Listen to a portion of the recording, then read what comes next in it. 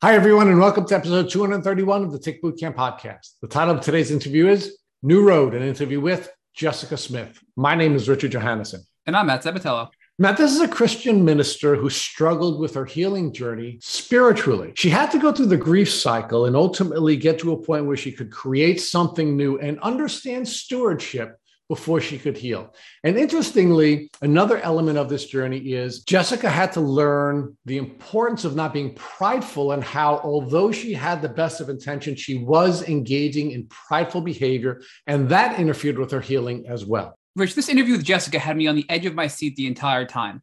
I literally went through the emotional roller coaster with her as she was telling her story. Jessica was so sick and went from having over 30 heart palpitations a day to now being fully recovered. And she told us her health is even better now than it was before she got sick. Matt, I think there are two really powerful lessons that I want to point out before folks listen to this interview. The first is Jessica learned that she had to be a good steward so that she could heal, meaning as she was helping other people to heal, she herself was going forward with her healing journey. But there's a second thing. She came to understand that pride and the imposter syndrome are two sides of the same coin. And in order to be able to heal from Lyme disease, you have to make sure that you're not being prideful, and you have to recognize that you are a unique and powerful person who has the ability to heal, and you are not, in fact, an imposter. Matt, I'm really excited to introduce Jessica Smith to the Tick Bootcamp community. Hello, Jessica Smith, and welcome to the Tick Bootcamp podcast. Hey, thank you so much for having me. Well, we are really excited to have you, Jessica. As you know, from our previous conversations, you are somebody that we've been targeting for this podcast for quite some time. So we're really happy that you've been able to make the time to join us and to share your story with our community. So, Jessica, let's give our community a context for you. So where do you currently live? Right now, I live in Klamath Falls, Oregon. Sunny City in Oregon. It's Sunny City, Oregon? Yep, Sunny City in Oregon. Well, I'm happy to hear that. I didn't know there was ever any sun in Oregon. I thought it was kind of a rainy place. So for how long have you been living there? I've been here for 6 years. And what do you do there in Sunny City, Oregon? I am a local director with Child Evangelism Fellowship. So I oversee all the ministry in our area. Cool. So it's always nice to have ministers on our podcast, and we're really blessed to have you. So talk to us about what your childhood was like, meaning where did you grow up and what kind of childhood did you have? Well, I grew up in the Willamette Valley of Oregon. So 4.5 hours north of here. And let's see, I'm the oldest of 7 children. So it was a fun growing up for sure. Yeah, really. You had prolific parents. Oh, yes. Busy parents, busy kids. When I was almost 5, we moved out to the country. And so that's where I spent the majority of my growing up, just out on a little farm, had about 6 acres. And yeah, I'm really blessed with my childhood. It was a good old fashioned childhood in the modern age. So just let's lots talk about of time outside. Yeah. So you grew up on a farm. Mm-hmm. And of course, as a farmer's daughter or as a farmer herself, I guess you ultimately matured into that. You were spending most of your time outdoors, and you had an outdoorsy experience. And I'm sure there are many things that your parents taught you to keep you safe in what is sometimes an unsafe environment, right? Farming can be dangerous. There are a lot of injuries that people suffer on farms. And I'm sure if you had, if you engaged in any animal husbandry, there was some risks that would come along with tending to animals. So talk to us about what kind of risks there were on the farm and how your parents taught you to be safe in that environment. I don't really remember a whole lot of that because, I don't know, we just lived our life and didn't do stupid things. For having so many kids in the family, it was really surprising how little injury we really had. There was a couple broken bones here and there, but nothing really ever happened. We just were careful. We took care of ourselves, and yeah, it just didn't come up really. All right, well, but let's talk more about that, Jess. So you're living on a farm. You're outside all the time. Did you have any animals on your farm? Yeah, We had, well, I raised goats. I started raising goats when I was 12. And so that was the large livestock we had for a while. We had some steers that we raised for beef, and some family friends had their dairy cow at our place for over a year. So I did learn that if the cow charges you, you kick her in the nose. So that was one safety thing. We had chickens, ducks, dog, cat, just your average. So now, were there any predators you had to protect your livestock from? And were there any diseases or any other kinds of things that you had to protect your livestock from? We had coyotes once or twice, raccoons occasionally, but not a whole lot as far as predators is concerned. As far as diseases, yeah, there was times when chickens would just up and die, and I was trying to figure that out. And I kind of liked animal husbandry. I liked playing vet or whatever. That's kind of what I wanted to be when I was really little. And so with the chickens, with the goats, I had a goat that had a disease that causes abscesses, and so I studied that a lot. And so I was working with her and trying to keep it from spreading to the rest of the herd. So I did quite a bit of study into, animal diseases and things like that. Now, when you're doing the study about animal diseases, were there any insects or any vectors that you were aware of that you wanted to protect the animals from? For example, I have dogs and cats, and we want to protect our dogs and cats from fleas and from ticks. I'm assuming in the animal husbandry world, there were similar things that you were concerned about. Yeah, of course I knew about fleas, and we didn't have indoor animals, so it wasn't quite as big a concern. But lice was a big thing with the chickens and the goats. And I knew about ticks. Our dog got them. She was black, so you couldn't really see them, but you'd feel them behind her ears. So I knew they were out there, and I had heard the word Lyme disease, but it just wasn't really part of my growing up. Okay, so now we've gotten to where I was getting to, which is you were aware of this vector because you wanted to protect your animals from the vector. And I'm wondering what steps you took to protect yourself, and what steps your parents taught your siblings to protect themselves from coming in contact with ticks and Lyme disease. Well, we played out in the field with tall grass all the time. And I can remember once Dad saying, "Don't get ticks, you'll get Lyme disease." And I probably went and read an encyclopedia or something. So I kind of had an idea of what it was, but it didn't really, it kind of, I think that was around the time the West Nile virus was a big thing. So I was like, oh, it must be something like that. You can get that from mosquitoes or whatever. But it didn't, I don't know, it didn't sound like a big deal to me. And I do remember one time my sister getting a tick on a trip to South Dakota. We went out to this field. They had a bunch of buffalo out there, and the van was crawling with ticks when we got back in. It was just, that field was totally infested with ticks, and she got one. And of course she freaked out, and my uncle had to pull it off her. So that was kind of a traumatic experience, but that was the only tick experience that I can recall in my childhood. Well, but Jessica, it sounds to me that because you're living in a rural environment, and because you had a lot of contact with animals, you were coming in contact with ticks on a pretty regular basis. But it doesn't sound to me that you were aware enough of the problems that they could present to check for them or to take steps to protect yourself from them. Yeah, we never checked for ticks. And it was just that one time that I can recall that anybody ever got one. I never saw one. Yeah, it wasn't a big deal to us. You didn't, so you thought. You didn't think it was. Yeah. Right? So could have been, but it wasn't. Right. So talk to us about what your educational experience was like. I understand that you were homeschooled as a child. Mm-hmm. So talk to us about what homeschooling was like and what type of coursework you were taking as a homeschooled student. Well, as the oldest, of course, there were lots of kids and mom was busy schooling all of them. So the older I got, the more I was kind of on my own for my schooling. And I liked learning. It was just my thing that I would find what I wanted to study, whether it was, the animals or I enjoyed like health study. My mom would have, these health books and herbal stuff, and I would, read her books.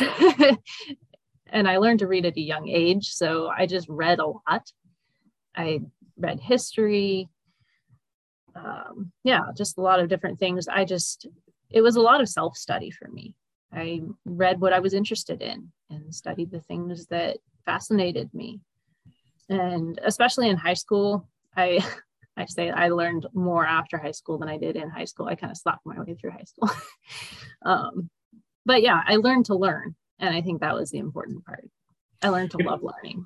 It is the important part. And self-directed learning is the most important. But of course, you had a curriculum that you had to study as a homeschooled student. And during the course of studying the curriculum that was offered to your family through the educational support that were given to you as homeschooled children, you were taking health and science classes, and you had the additional desire to learn more about animal husbandry, and you were doing that research as well. So my question is, from an educational standpoint, were you ever offered any information about ticks and tick diseases, either in health courses or in science courses or any of the other courses that you were studying as a homeschooled student?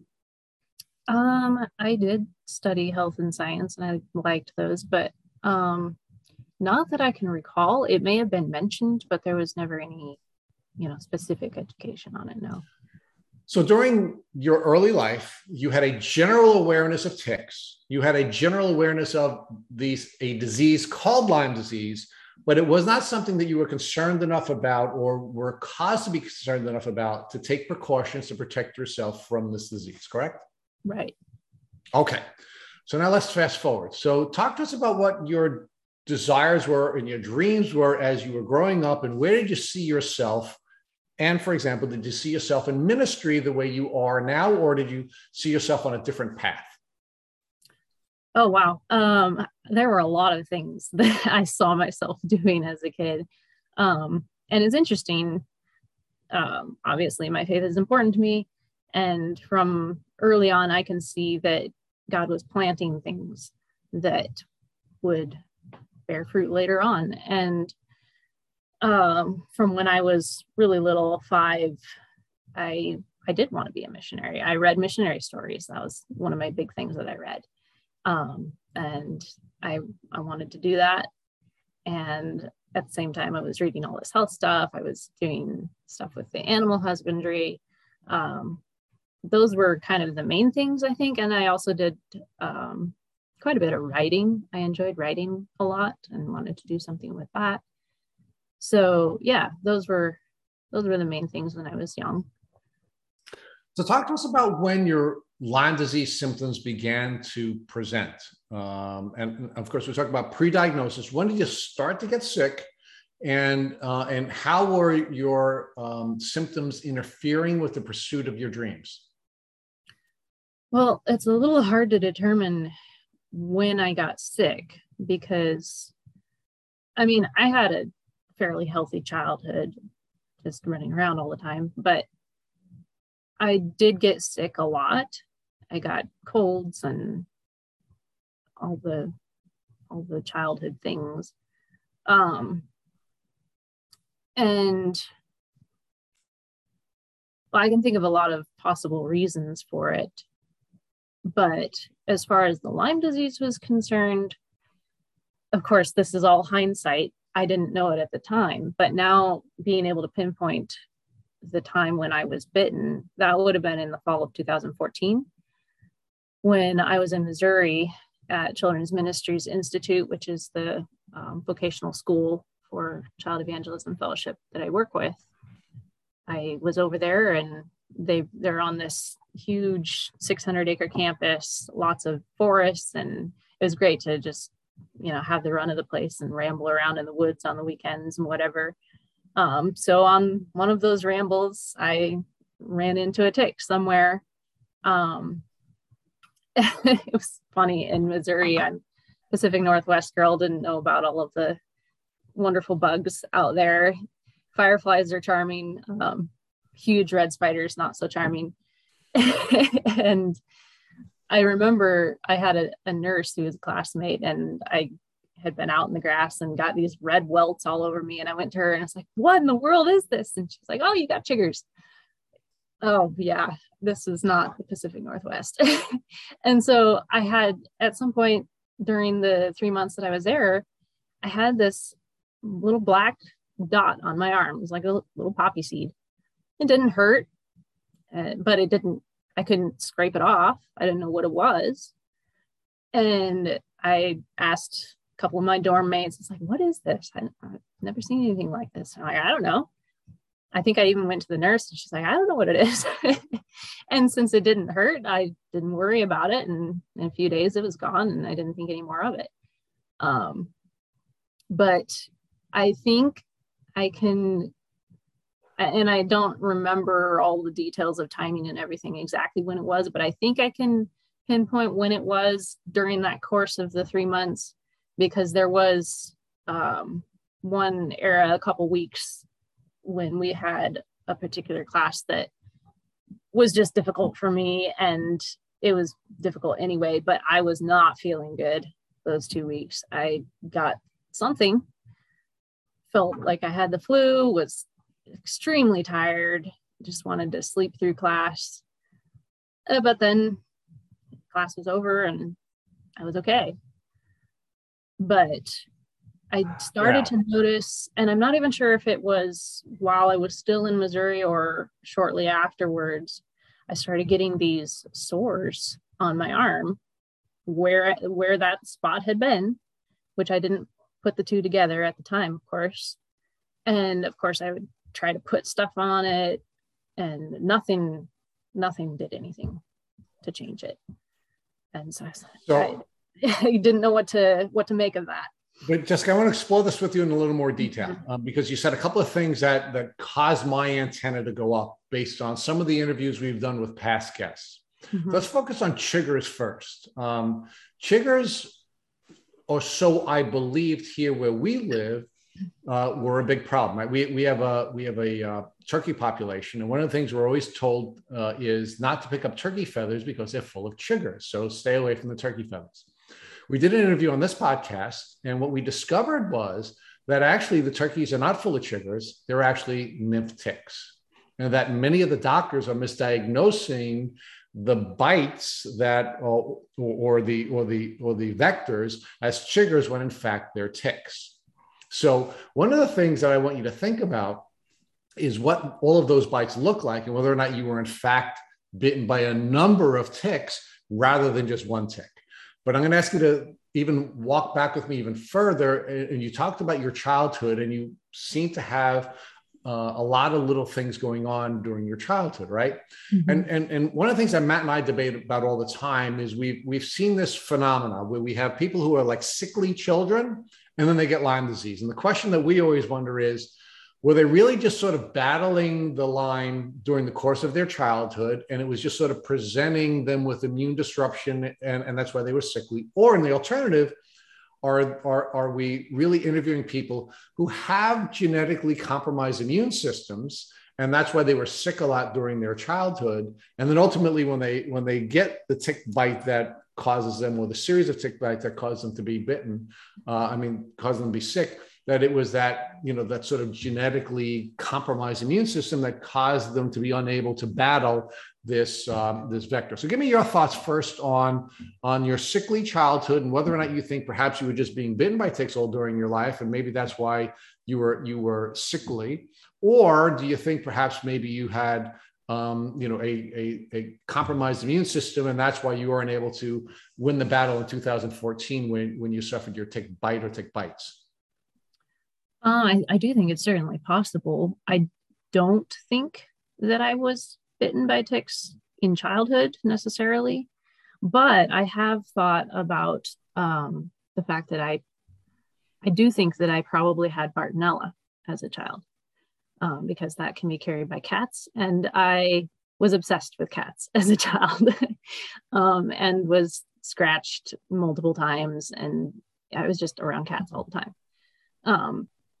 So I think that could have been a factor for sure. But Jessica, let's unpack that, right? So Bartonella is certainly a tick disease, and it's certainly something you can get from a cat scratch, right? So you think perhaps your immune system was compromised because of this contact that you had with Bartonella, one way or the other, and that might have put you in an immunocompromised position when you had your 2014 experience. I think that could have been a factor. And then also the house that we lived in growing up had a lot of mold issues. Okay. Which I think that played a big part. Not just for me, the whole family, I think, had some effects of that for sure. So talk to us about that. That was part of it, I think.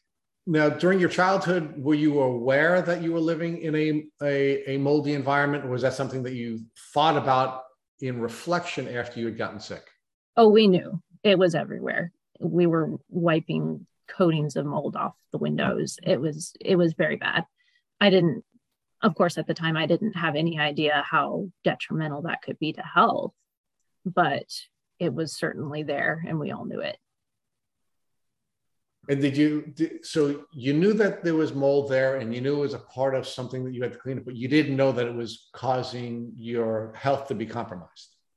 I don't think that we really put the two together. It was a mobile home, and before my parents bought it, it had been owned by smokers. It had been heavily smoked in. So it was, I think that was probably what my parents thought was more the issue, because a lot of us had respiratory things all the time. And I think that was more the direction their minds went, more than the mold. But I think that both of those may have factored into the childhood stuff for sure. Okay. So now let's focus on your tick bite experience when you were on your missionary training or your ministry training. You get bitten at least once, but perhaps multiple times by a tick. And the reason I'm focusing on this is one of the things that we've been taught by some of the leading Lyme practitioners we've interviewed. For example, Bill Rawls, Dr. Bill Rawls is one of our favorite guests. One of the things he shared with us is when he was a clinician and he had his clinical practice, very rarely would somebody be bitten by a tick, become acutely ill, and then ultimately chronically ill, right? That it wouldn't take that path.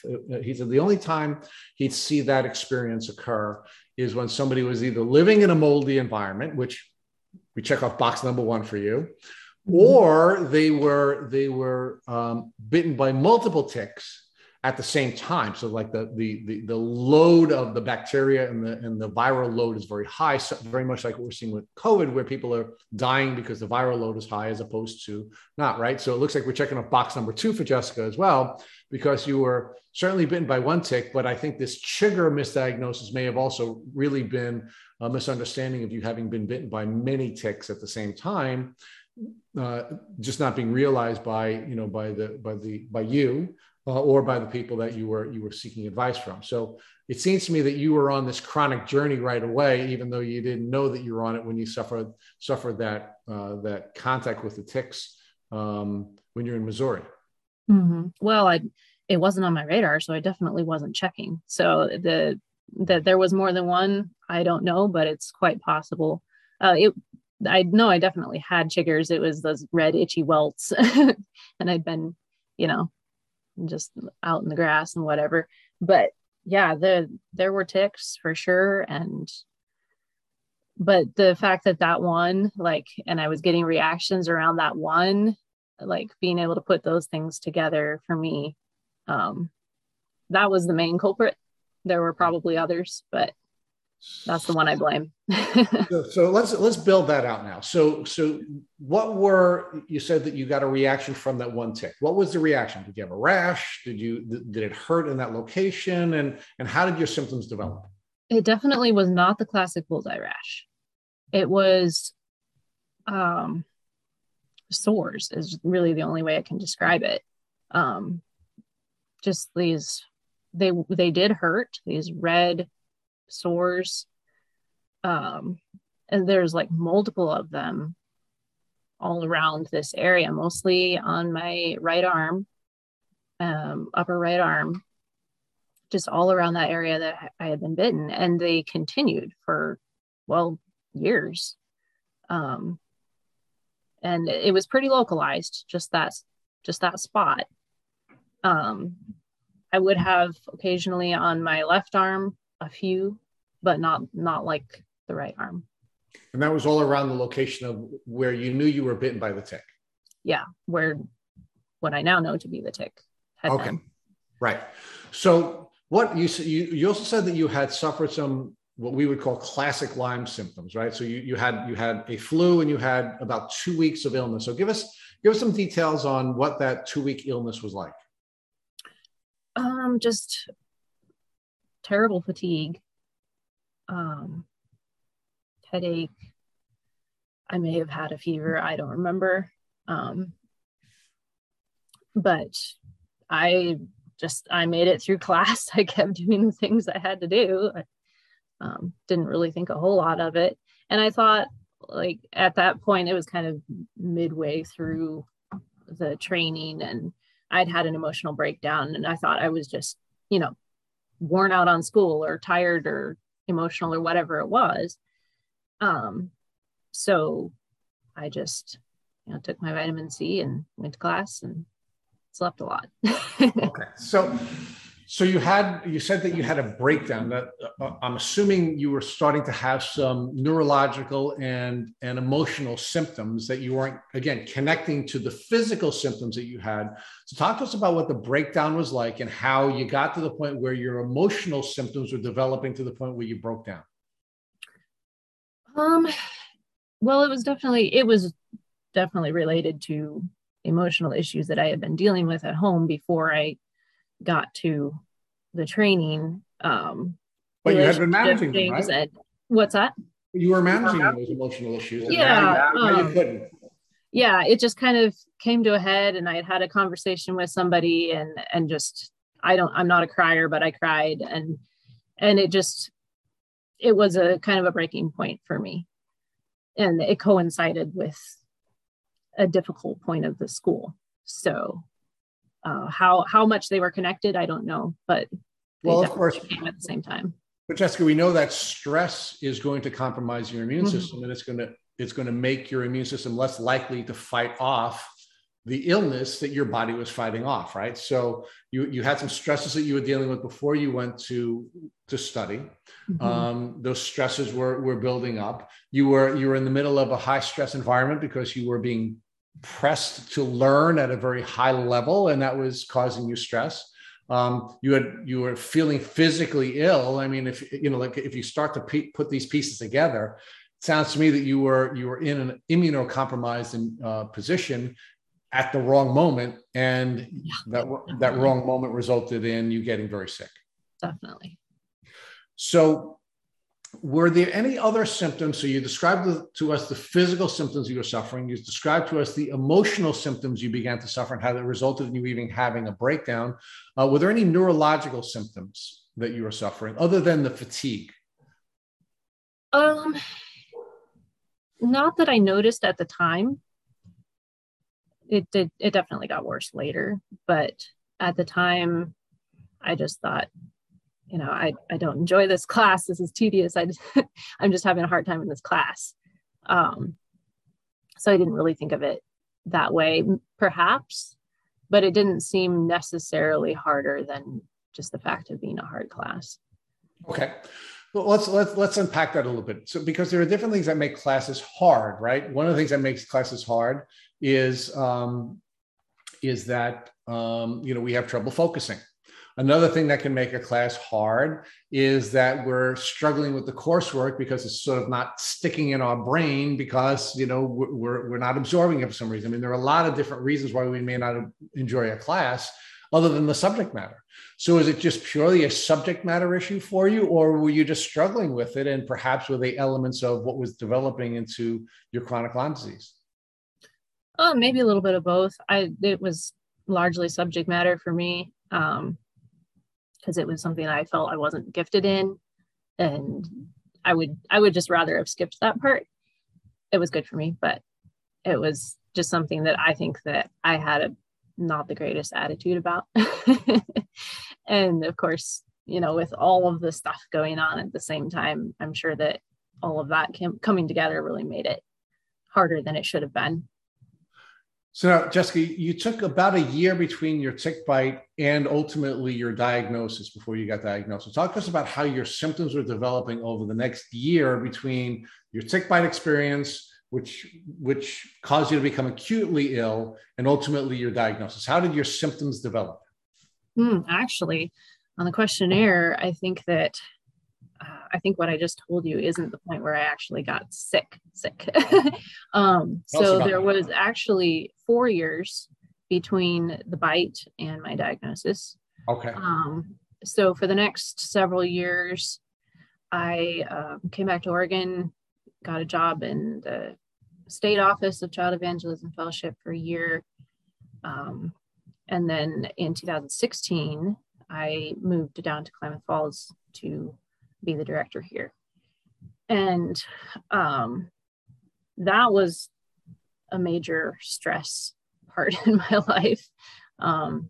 Finding a place to live, finding roommates, financial struggles, and then of course, a lot of pressure with a new position, trying to figure out what I was doing. And I mean, that first year was just hard because I moved down here really not knowing anybody and trying to find a church, trying to find community. I was really lonely. I didn't have friends. I didn't really have people around me, and work was stressful. It was hard figuring out what I was doing. And so through that year, 2016, looking back, I can see that things were getting worse. My health was declining for sure, but it was really gradual to the point where it didn't enter my mind, oh, I'm not feeling well, like I'm getting worse. And then into 2017, same thing until June 2017. I was at a training school that we do for teenagers in the summertime. It's a week-long training. And that's always great fun, but also a lot of stress in 1 week. And at the end of that week, I got the flu. It was going around, like a third of the camp got it. And this was pre-COVID. So nobody was thinking about that kind of thing. And so last day I was down, and I had to stay overnight at somebody's house and not bring my kids home until the next day. But I just couldn't recover from that. And of course, with ministry and everything, there was stuff to do, and I had to go do it. And I was out doing ministry sick, and that didn't help anything. But it just went on for weeks and weeks. I was still coughing, and I lost a ton of weight. I didn't have a lot to lose in the beginning, and I lost about 20 pounds. I was very frail. So my family came to visit me in July. Some of my extended family had come out from the Midwest, and they were visiting. And my mom, she was very concerned. She's like, "You are skin and bones. You need to find a doctor. You're a mess." And I live pretty close to Crater Lake National Park, and we went up there and just walked around a little bit. We didn't do any hikes or anything, and I was just wiped out. And that I think seeing, like, because I didn't think a whole lot of it. It's like, well, I've been sick and I just don't feel good. But to see that my mom noticed how bad it was, I think made me think, okay, maybe something is wrong here. And so from that point, things just got worse, and I started thinking a little bit more seriously about my health. It's like, okay, this is not good. Something needs to change. So Jessica, let's pause there for a second, because I think we need to unpack this a little bit, right? So you had several years of developing symptoms where you're getting sicker and sicker, but you're not doing anything about it. You're not going to a doctor. You're not even acknowledging that you're getting sick, at least cognitively acknowledging that you're getting sicker. and you're a thin person to begin with, and you're losing even more weight. So there is this visible change in your appearance, yet you're still not doing anything about it, right? Well, up until, mid 2017, it was so gradual. And, from my childhood, I was used to being sick a lot. I didn't feel that serious to me. But in summer 2017, when things started getting a lot worse, a lot faster, then I realized that, okay, this can't go on anymore. Well, but you said it wasn't until your mom came to see you and said something to you that you really believed that you had to do something about it. Yeah. But I want to talk to you about before your mom arrived, right? We've been learning about this concept of depersonalization, right? Where you essentially separate from, your mind separates from your body, and your mind is sort of protecting you from the pain of your body developing this illness. We actually just interviewed a young one from Australia who gave us a brilliant description of that process. And I'm wondering whether or not you were depersonalizing at that point, meaning you weren't looking at your body. Your mind had essentially abandoned your body and sort of dragged your body through all of the things that you were doing in ministry. And you weren't even realizing or even in touch with your body enough to know how sick you were and that you had to take some action. Oh yeah, I'm sure. Because I'm a very driven person. I want to do a good job of things. And so with so much responsibility on my shoulders, I took a back seat, and I was putting all of that first, and not even really paying attention to my own needs, for sure. But that's good. This is a little bit different. It's a little bit different than just not paying attention to your own needs. It's literally not seeing them at all, right? I mean, what's happening is your brain pathways are changing, and you're in fight or flight mode, and your mind is protecting you from this body that is abandoned. And it's been described by other guests that we've interviewed as almost like watching your life, like you're above your life and you're watching this life play out, but you're separated from it as a result of this depersonalization. So do you believe that perhaps that was a psychological element of what was going on with you and your Lyme disease journey, rather than just sort of, putting your health second and your ministry first?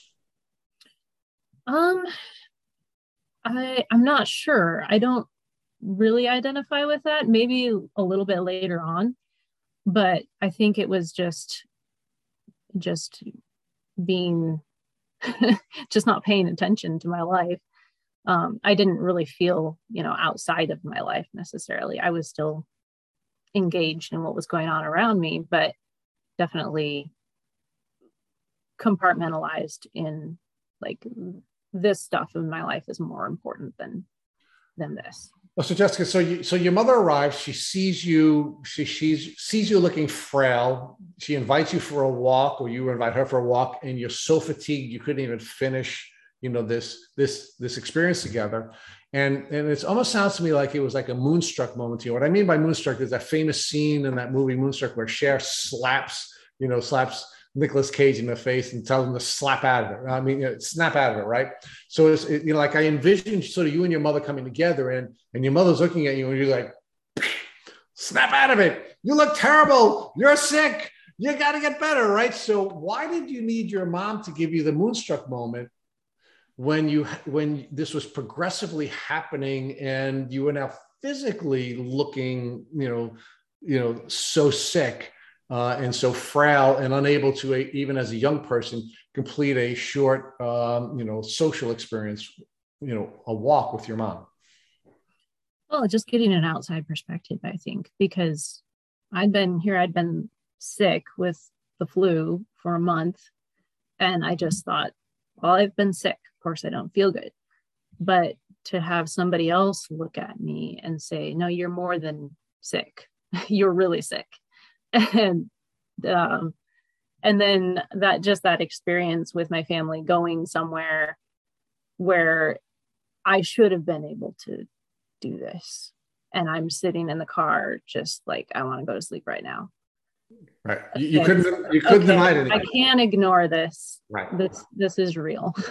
No, because look, you might have been able to ignore it if you were by yourself, but you couldn't ignore it because your family saw it and they weren't going to. Right. It was kind of being pulled out of my normal day-to-day things and being put in a situation that, of course, being sick, I wouldn't have chosen to do, was now like, okay, I have to come face to face with this in a way that I hadn't before.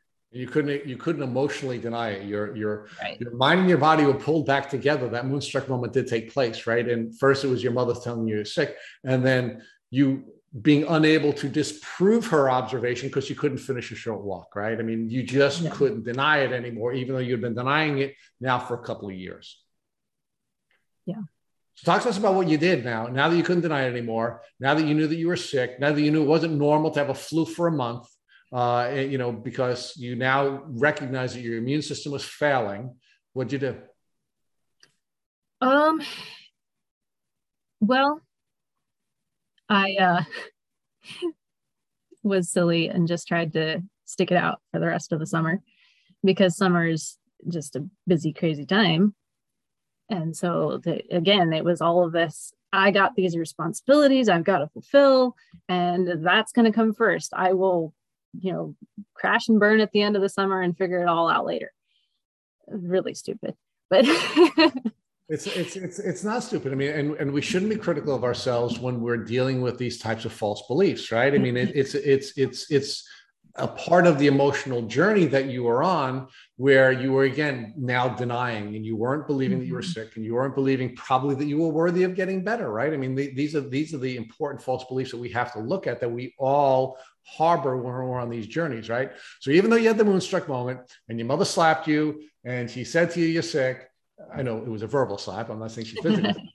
And even though you were emotionally still denying it, you couldn't finish a walk, and they were like, Jess, come on, you're a young woman, you should be able to finish this walk. You couldn't do that, right? As soon as they left, you went back into denial mode again, and you were like, I can suck it up, I can grit through this, I can finish all the work that I have to finish. And you didn't go to see a doctor, right? Yeah, it was my personality working against me, because I'm just so driven to do the things that have to be done. The things that look urgent, instead of taking care of the things that I really shouldn't be ignoring. But I did not go to a doctor at that point, because I got better. I got over the flu and feeling better. I thought, well, I'm better then, but I could not regain the weight. I tried, but it wasn't coming back. And so it just went on for these several more months where I was better, but I wasn't better. And so I was still just kind of ignoring it, trying to go on with life. For the rest of 2017, basically. And then in early 2018, I started having heart palpitations. And that's when things got more serious. They were just kind of off and on for a little while, in probably January through March, somewhere in there. And then in April, some friends and I went down to California for a conference at my Bible college. Actually, I should mention, all this time I was doing Bible college online. So there's another piece of the stress in my life. So let's unpack that. I don't want to just pass that. So you are working full time. Mm-hmm. You're also a full-time student, studying at the same time that you're working full time, at the same time that you're wasting away in your skin and bones. Well, I wasn't a full-time student, but yes, I was taking classes and taking care of myself at home and all the things. It was just too much. So your mind was telling you that you had to be a student and you had to be an employee when you were in that survival signal mode, not that you can take care of yourself, that you were separated from taking care of you, correct? Yeah.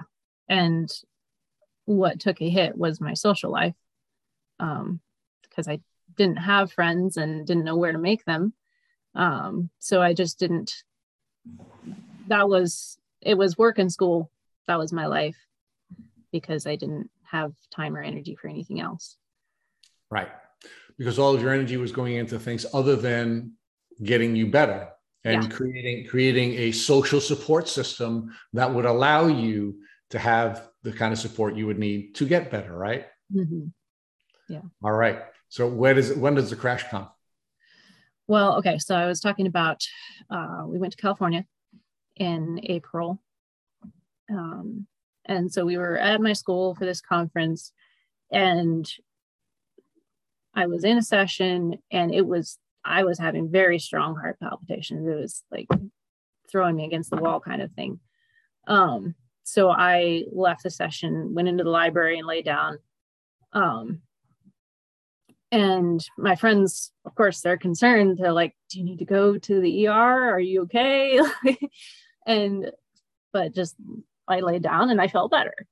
And by the end of the day, they were gone. And so I was up moving tables and helping out and all this stuff. But I did actually look up where the nearest urgent care was. I was thinking about it.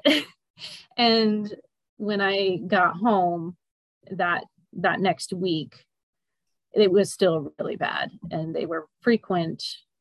It was probably, I don't know, 30 times a day or something. And they were strong.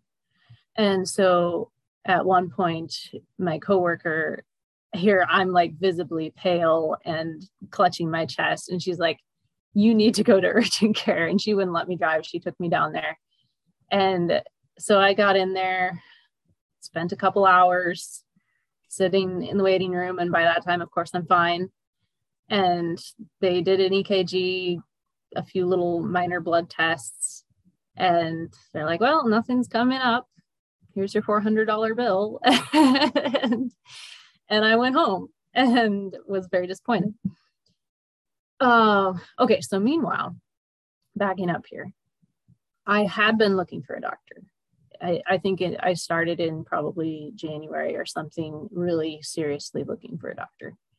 And what does that mean, Jessica? Seriously looking for a doctor? I mean, what does that mean? Well, I knew I didn't want to just go to any doctor because I don't know where this came from, if it was my mom's health books or whatever, but I had a holistic view of health. I didn't want to just go to an ordinary general practitioner. I wanted to go to a naturopathic doctor, somebody who was going to do things naturally, look at my body holistically. And I was having hormone issues and the whole thing. And so I wanted to find a female naturopath. And Klamath is small town. I mean, it's big city to me, growing up in a town of 1,000, but there's not a whole lot of options here. So I was just kind of going through the list and looking at the options I had. And I went to one and they're like, oh, she's not taking new patients. And so I was trying my options and there wasn't really much to choose from. And so I was discouraged and I started looking kind of more surrounding area if I might have to go farther to find somebody.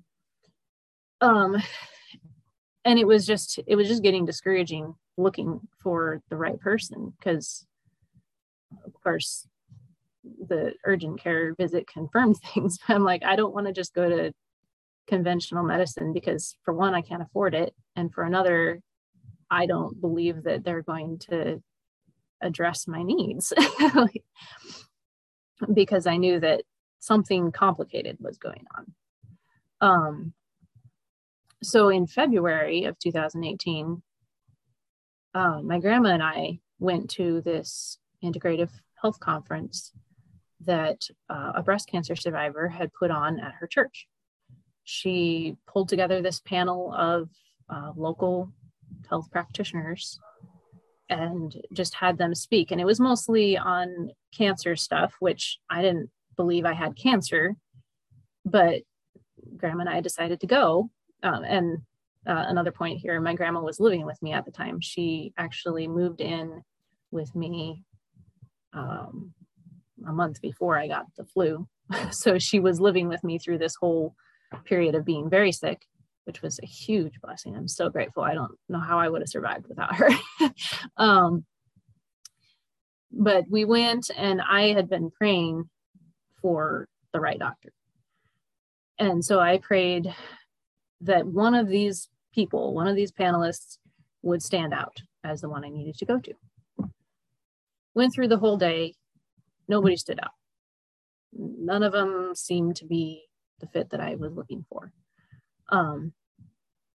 But they had tons of door prizes. The whole front of the stage was lined with dozens and dozens of door prizes. And that's not really my thing. I never win stuff. But at the very end of the day, I won a door prize, a vitamin B shot from this one naturopathic doctor's office. And so I'm like, oh, okay, I guess I know where I'm going, because she's not going to give it to me if I'm not a patient. So I made an appointment, and of course she's booked out all the way to June. So I had this appointment coming up in June. And so in April, when my heart was really acting up, I thought, okay, this is a big problem. But, and it came and went. And I started taking some herbs. I took kelp because I thought maybe it's my thyroid. I'll just take this. And it got a little better. And so I thought, okay, I can survive until June. I'll make it. I have this doctor's appointment. At least I have something to look forward to. But by the end of April, it was still bad. And I was just at the end of my rope. And I was very fatigued. I was constantly late to work because I would wake up half an hour before or whatever and rushing out the door without breakfast and all of these things. And so one day I was laying in bed, late for work again, just didn't want to get up. And I was like, I don't know what to do. Am I dying? What's going to happen? And the phone rang before I'm even out of bed. And it's this doctor's office. And she's like, we had a cancellation at 9. Can you make it? And I said, I will be there. And so I was up and out of the house and got to the doctor's office. And it was a miracle, because she said I was the 20th person she called trying to fill this thing. So I got in, and we had like an hour and a half conversation about everything you could think about. Jessica, what kind of doctor was this doctor? She was a naturopathic doctor, and in Oregon they're licensed, so she's an ND. So she has all of the privileges of a medical doctor and knows how to do things holistically, which is exactly what I wanted. So yeah, she was amazing. She was patient, took time for me, asked tons of questions. And she was asking me about things I'd never thought about before. Asking me about my travel, where I'd been, and had I been bitten by a tick, which I said no, because I didn't think I had. And so she ran a bunch of tests, did a full thyroid panel, full hormone panel, tested for parasites. And I was just very encouraged, even not having any results yet. I was so thankful that she was taking the time for me, and that she'd been able to pinpoint a few possibilities. And I was like, okay, this makes sense. I was in Mexico in 2014, and that's when things, maybe started to change. Maybe I picked up a parasite. And yeah, I think she gave me some, I can't remember if it was then or later, she gave me berberine to take for gut health. But I started, feeling a little better, just having some hope. And then I got the results, some hormone imbalances, obviously, and then no parasites showed up, but there was bacterial imbalance. So I did work on gut health, and that helped. But then at my follow-up, she, based on those sores on my arm, I showed her those again. And she's like, I'm going to test you for Lyme disease just to rule it out. And so she ran the test. And I was like, well, I don't think I have Lyme disease, but whatever. So she drew the blood and had to, where did they send it? I can't remember the name of the lab now, but it was a Western blot, and she sent it off. And then I just, went about my life. And at this time I was preparing for a mission trip to Ethiopia, which was a big dream come true. I have family from Ethiopia, and it was just really exciting to be able to do that. And so at that appointment also, she wrote me a prescription for Malrone, which is an anti-malarial, since I was going to Africa. And then at the end of June, in first few weeks of July, I headed off to Ethiopia. And a funny thing was, the day before, like hours before I headed to the airport, I got the call from her office. Your Lyme test came back positive. Come back in when you get home and we'll talk about it. And I was like, okay, I'll do that. I don't know what that means, but here we go. So I went to Ethiopia, and it was amazing. It was the best I had felt in years. And later I put it together that I think being on Malrone was starting my Lyme treatment. And of course, I only saw one tiny lethargic mosquito the whole time I was there, because where I was actually above the malaria line.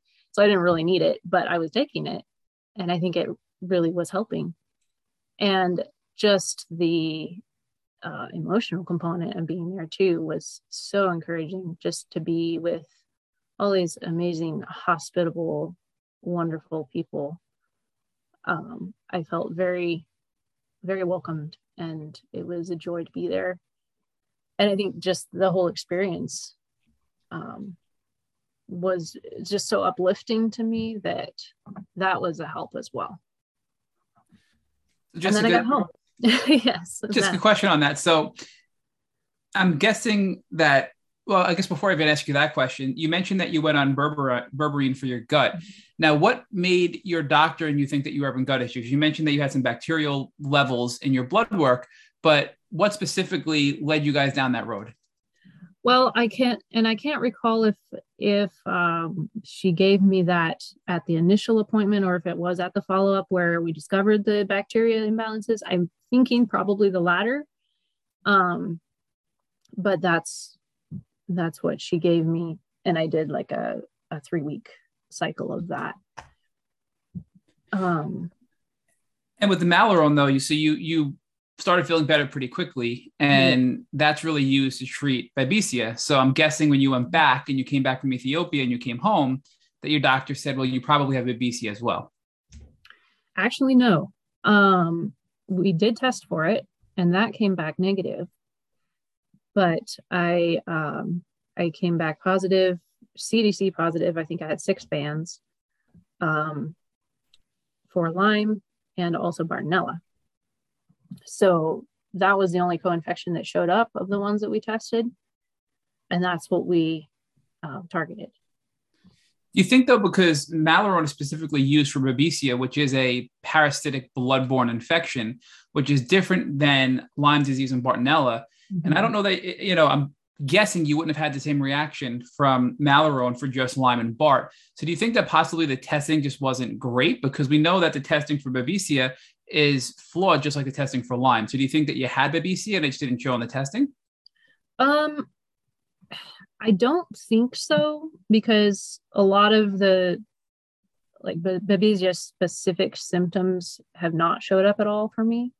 But, and this is way down the line in my story, I do have some kind of protozoal parasitic infection, which is not babesia, but it's something along those lines. So I think that even back then, that may have been, jumpstarting that healing.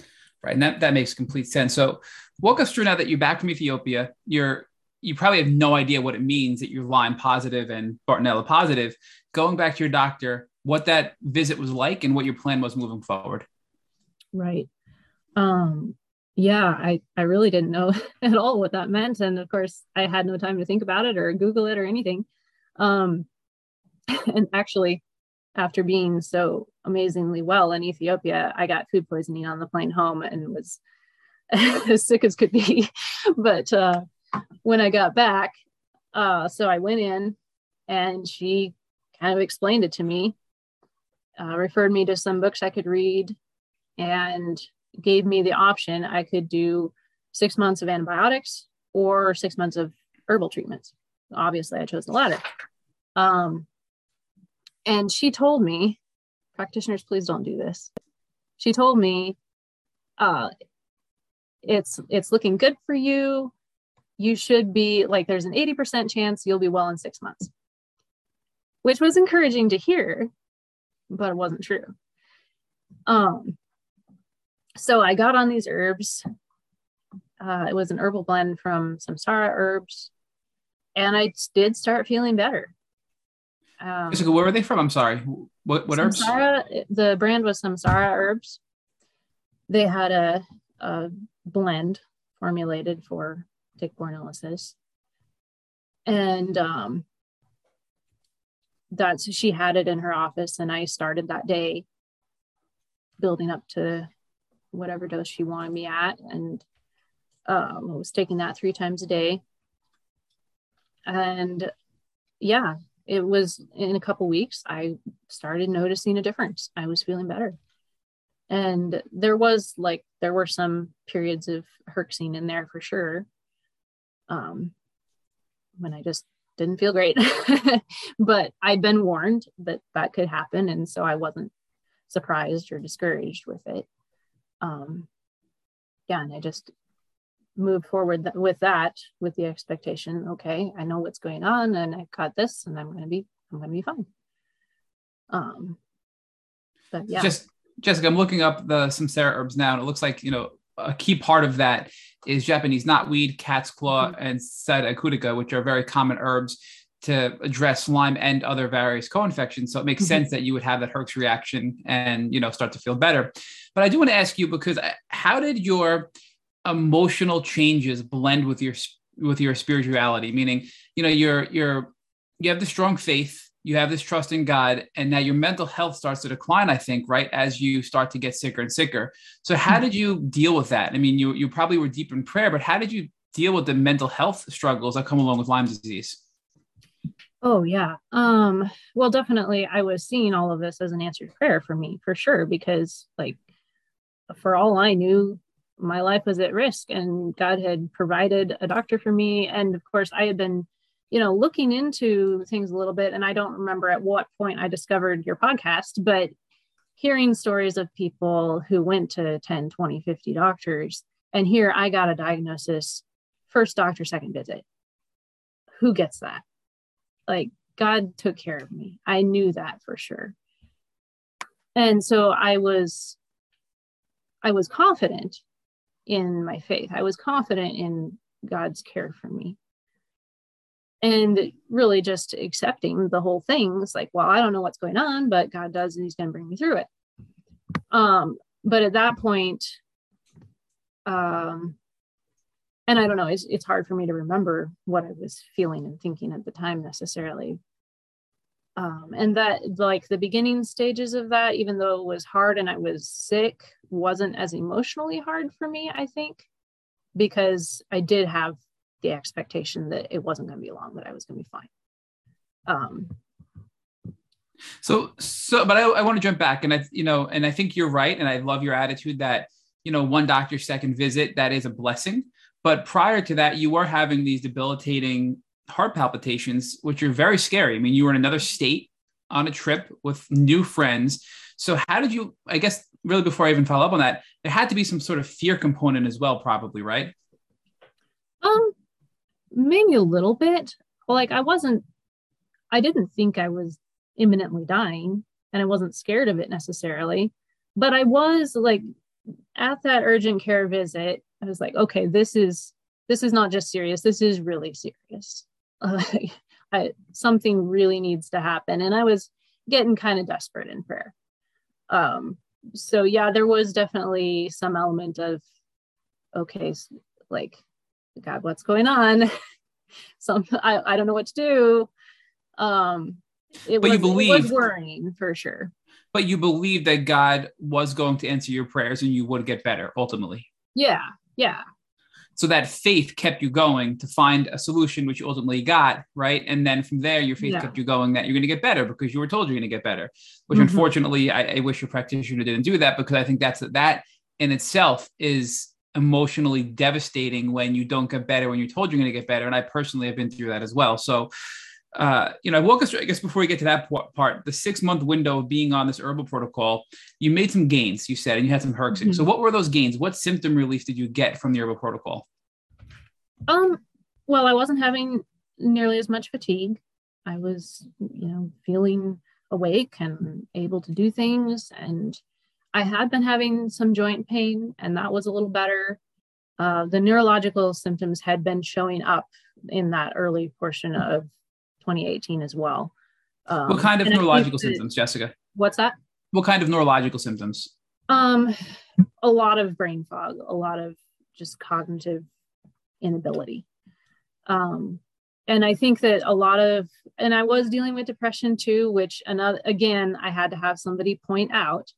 And were you depressed prior to getting sick? Was this something that you had as a child, or was it something that just popped up out of nowhere? No.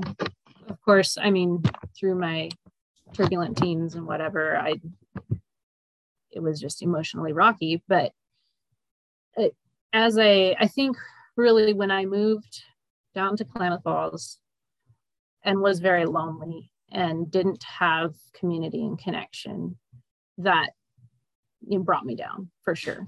Did you explain it away as, I'm moved, I don't have anybody, I don't have any friends, and I'm lonely, instead of saying, well, maybe this is a symptom of my other physical conditions that I have? Yes, I think I did.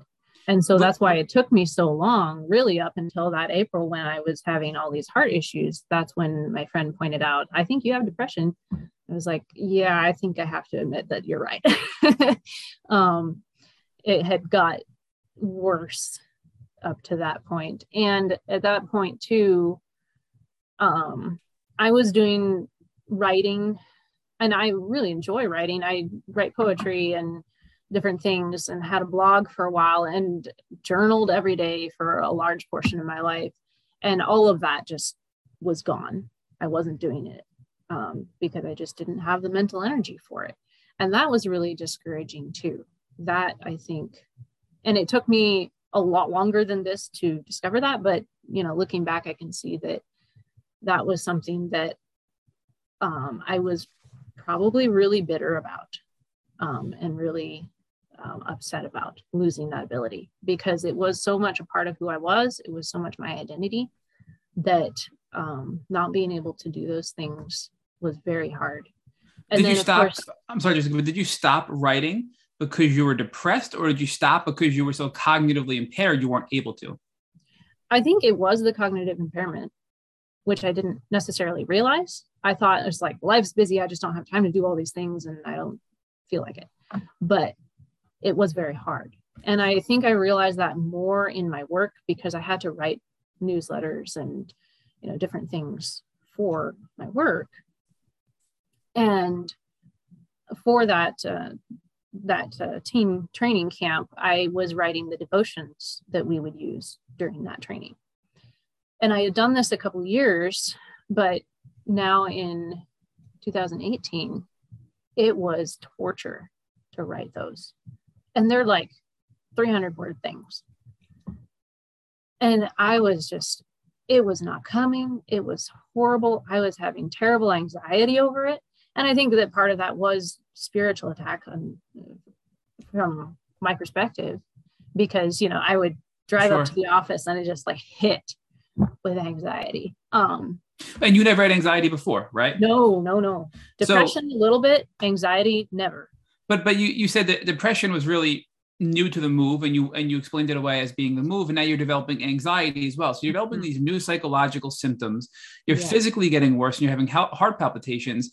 And then it sounds like that you were gaining friends, right? When you went to California, you said you were with friends and your friends were concerned about you and you were having a good time, but you were physically unwell. And that's when your friend pointed out that you were depressed. So, as an outsider, it seems like that should be something that should be the opposite of depressing. So do you think that you were you didn't want to see how sick you were and make the connection between your mental health and your physical health? Because as an outsider, it seems like that you were progressing with your socialization and your travel and in your education and in your career. Well, I still didn't have a lot of friends locally. These were friends from back home who I knew before. And I had one friend really who kept up with me consistently. And she was the one who, had progressed with me long enough to see that I was changing and not in a good way. But I think before my diagnosis, I was struggling to see, okay, I'm dealing with depression. How much of my struggle is mental? How much of it is physical? So I was in a little bit of, just a little confusion there of like, what is really going on here? Why? What's the real cause of all this? So you started to think that maybe your physical presentation of heart palpitations was due to anxiety, which can be the case in some people. I don't think I really connected it to anxiety because had started before I was definitely getting hit with anxiety. So I don't know that I really connected that. I knew there was definitely something physical going on because I could trace it to getting the flu in 2017. That's when there was definitely a line there when things physically got worse. But I thought that all of the psychological stuff, the mental stuff, what's really going on with that? Is it connected to physical? Is it not? And so that was the confusion, I think. Oh, meaning were you getting depressed and anxious because you were so sick, or was it something separate? I think is what you're saying. Yeah, I didn't really know what the connections were. And whether there's just all of this stuff going on in life, and I didn't know what's triggering what, and where did the ball start rolling? So, and it is super confusing, and I totally understand, where you're coming from with that. But sometimes, I know with myself, I would explain things away that looking back were I never should have, right? Because I probably could have gotten to a conclusion of a Lyme diagnosis sooner if I didn't explain those things away and I documented better and I really was, more specific with my symptom set. So although you were anxious to go write these 300-word newsletters, the fact that you couldn't cognitively put your thoughts to paper, that's something I think greater than just being a little anxious, right? So did you ever make that connection of, okay, I might be anxious, I might be a little depressed, and I'm definitely sick, but why isn't my brain working, right? Why am I not able to do what I used to do easily? And now it's like torture for me to do this task. Yeah, I definitely didn't put all of those in the same category. I wasn't looking at the whole picture of my symptoms and be like, okay, maybe all of this is one thing. I definitely was not doing that. So now let's fast forward again to you're back from Ethiopia. You're in your follow-up appointment. You're now doing the 6 months of herbs. And I think I last left with you asking you to explain some of your neurological symptoms. And you were talking about some of the improvements you made throughout that 6-month window being on the herbs. So if you could just go back to that, I think you were mentioning some of your neurological symptoms improved while being on the herbal treatment. Yeah, I was feeling better. I was a little better able to think. Still not wonderful. But I could tell that it was better than I had been. And I was hoping for better. So that I think even though it ultimately was discouraging that it took longer than 6 months, I think it was at that point, it was helpful for me to have that hope. Because it lifted me up enough to think, okay, I am going to get through this. I'm going to be fine and everything's going to be normal again. So, but of course, developing that took longer. And my doctor had given me or she pointed me to Stephen Booner's work. So I read one of his books that was really eye-opening. It was both fascinating because I love studying and finding out all of these medical things, and terrifying at the same time, because like, oh my goodness, this Lyme stuff is horrible. Wait, Jessica, I'm sorry to interrupt, but your naturopath referred you to Stephen Buhner's book, and Stephen Buhner is pretty well known that, you know, it's not easily treated chronic Lyme disease, yet your naturopathic doctor is saying, oh, you're going to be fine in 6 months. It seems like to be a contrast there, right? Where she's recommending Buhner's protocol or his book, and her statement to you is in contrast to what he sort of talks about in his book and in his studies, right? Yeah, I'm really not sure why she told me that. Maybe just the fact that my test wasn't as bad as it could have been, or I don't know. But it did help me see like how bad Lyme could be, and that I was a lot better off than I could have been, for sure. So it was encouraging in that respect. So when you were on these herbs for 6 months, walk us through, at the end of the 6-month window, what symptoms were still left? Pretty much everything was still there, not quite as bad. Yeah, I don't think anything was gone completely, for sure. And now, was there ever any discussion about detox or anything like that with your naturopathic doctor? Or was this, it looks like from doing some Googling here that the Samsara herbs are primarily kill protocol, meaning they're attacking the pathogens and killing the pathogens. So was there any sort of detox discussions or drainage pathway discussions or lymphatic system discussions? No, none at all. Which surprises me now. But yeah, that was not discussed at the time. It was pretty simple, just like, take this stuff and here you go. There wasn't a whole lot of teaching on what exactly I was supposed to do or expect. And thankfully, I enjoy studying, so I did a lot of that research on my own and figured out all the details of stuff that I needed to know on my own. And so that's where I came across detox mostly. So when you went back to your doctor, the 6 months is up, you're feeling a little bit better, but you're still really sick. What's her reaction? Because she told you she'd be cured by now, right? So what is she saying to you when you're saying, I'm still sick? At that point, she had a hyperbaric oxygen chamber that one of her other Lyme patients had actually donated to the office.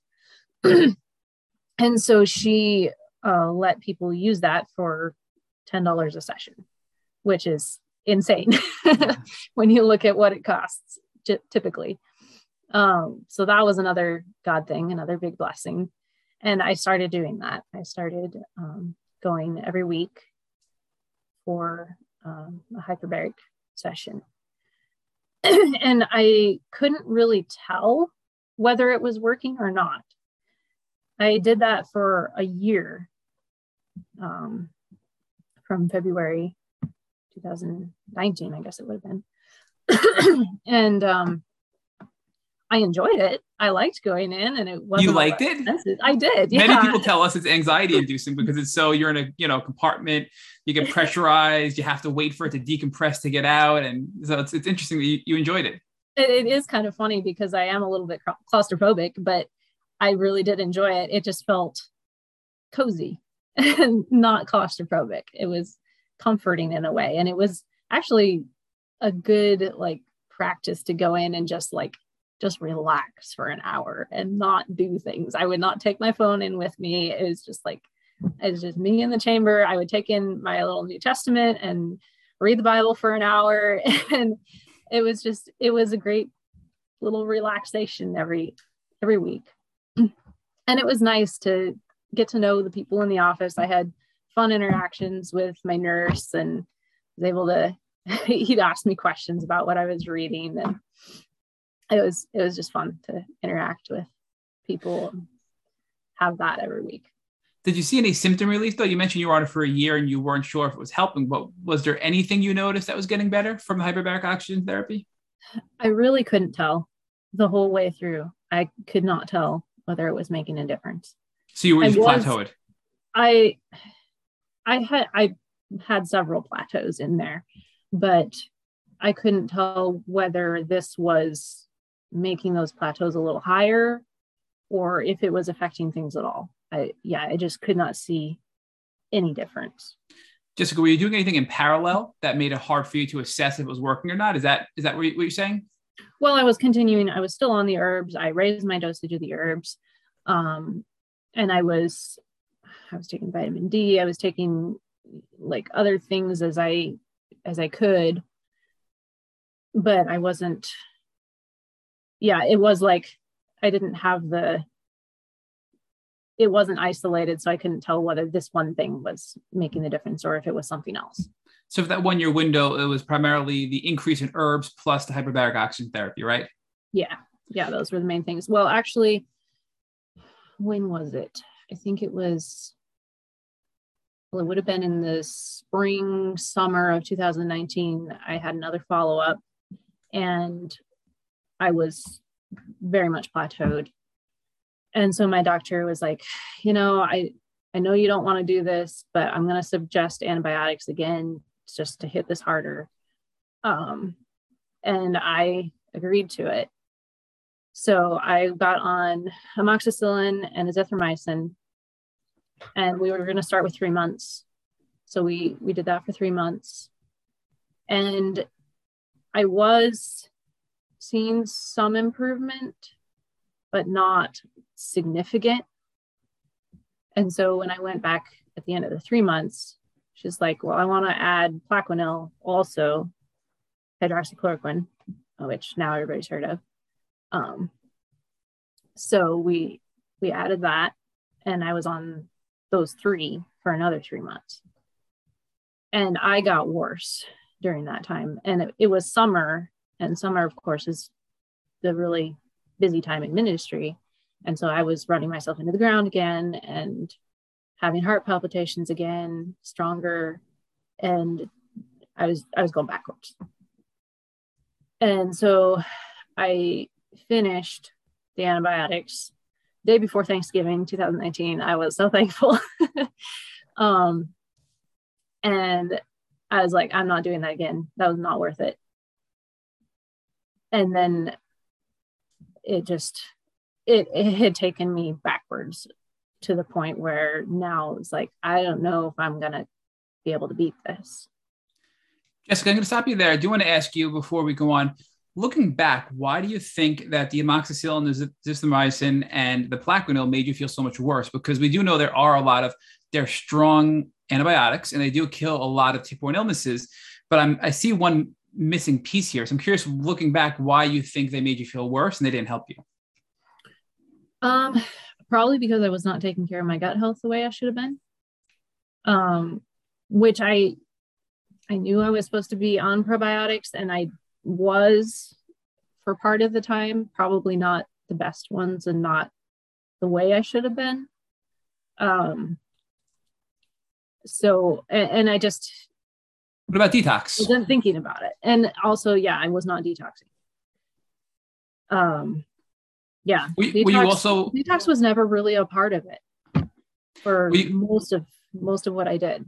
Were you on the herbs as well? So it sounds like you were still on the herbs and doing the hyperbaric oxygen therapy while on these now antibiotics, right? I was doing all of it at the same time. So through the 6 months of being on these new drugs, what was your naturopathic doctor telling you? Was she saying it was normal to be worse? What was her reaction to your decline in health? Aside from I didn't really check in aside from my follow-ups at the 3 and 6 month mark. So, she didn't have any way to know what was going on because I wasn't communicating, but, she didn't really have a lot to say on it. And at the end of the 6 months, I said, I don't want to do antibiotics anymore. I'm just going to keep on the herbs. And she just kind of let me do it. She didn't have a lot more guidance for me. Jessica, you did say before when I interrupted you, and I apologize, there's so much here that I keep wanting to ask you, but you mentioned that when you went off the antibiotics, you felt like you didn't know if you were ever going to get better, right? So talk to us about your faith at that time, because you told us earlier that you always believed your prayer was going to get you better, and that God was going to heal you. So now there's a conflict here, because your faith was telling you you're going to get better, and now you're starting to doubt that. So how did your relationship with God get stirred up here when you went off the antibiotics? Well, really, that's kind of when I got off the antibiotics, and that whole fall time was really difficult emotionally, just because I was doing so badly. I think it was around that time. My pastor knew I had Lyme disease. I mean, people who knew me knew about it, but I didn't really talk about it a lot. It was just there, And so he came into my office one day and just sat down and was like, "What's going on? Like, I want to know." And he talked to me about it. And so I told him the story, and I realized, like, people want to know what's going on in my life. And so I wrote a whole long post on Facebook about the whole story and what I was going through. And it was really encouraging to see people's comments, and they're like, "Oh, I had no idea." And, that they're praying for me and everything. And so I felt supported for sure. And then that October, I was really unwell, to the point where it was hard to keep working full time. And so I asked my board if they would allow me to work 30 hours. And they wholeheartedly agreed to it. They're wonderful people, really supported me through it. And so I was able to work a lot less. And that was so helpful, because it helped me feel I had 10 hours extra a week that I could take care of myself. And then that made me a little bit more energetic at work. So I was still getting the same amount of work done in less time. But yeah, that whole time, I was just realizing how broken I was, not just physically, but emotionally, spiritually, and that I needed God's help. And he was teaching me, he was carrying me through it. And I think that, and of course, when my pastor talked to me, actually his wife passed away from cancer that year. And so he was going through a lot of grief, and he gave me a book by a woman in Oregon who's also had Lyme disease. And it's called The View from Rock Bottom. And it was kind of a theology of suffering that I'd never really heard anybody talk about in this way before. Looking at what the Bible actually says about suffering and pain, and that we're not promised a perfect life, but those things that we go through and the hardships that we deal with can shape us in a good way. And it also kind of revealed my pride and how I want to, be the responsible one who's carrying the weight of the world on my shoulders and doing it just fine and never asking anybody for help. And I realized that is a prideful thing for me. It's like, I want to be the best and never let anybody know that I'm weak. And so it was really humbling and hard for me to come to that realization. And I was, at the same time, I was just discovering more about my personality and who God made me to be, and the strengths and weaknesses that I have, and how I need to develop that in a good, healthy way that's going to benefit me and the world around me. And a big portion of that was learning to ask for help from people. And so I had to start doing that. My body forced me to, and it was good for me emotionally and spiritually to be forced into that realization that I cannot do everything by myself. So Jessica, it seems like every time you thought you couldn't go on anymore, God will give you some sort of relief. In this case, it was sharing your story with your pastor and then being able to share on social media and having all this compassion come out to help you and want to support you when you thought you had to be the strong one to help everybody else, right? And that gave you then the energy and the drive to continue on when you thought you couldn't anymore. Yeah. Yeah. And I think that fall, really 2019, that time, I really came to a place of acceptance. Not that I didn't want to get better and not that I wasn't going to keep working for it, but that if this is what I have to deal with in my life, if this is what's going to make me a better person, I'm okay with it. I'm going to accept it. And like, really, I didn't know how bad I would get. I didn't know if I was going to get better or if I was going to get worse, if I was going to die. And so there was a period there where I thought, okay, I need to surrender my life.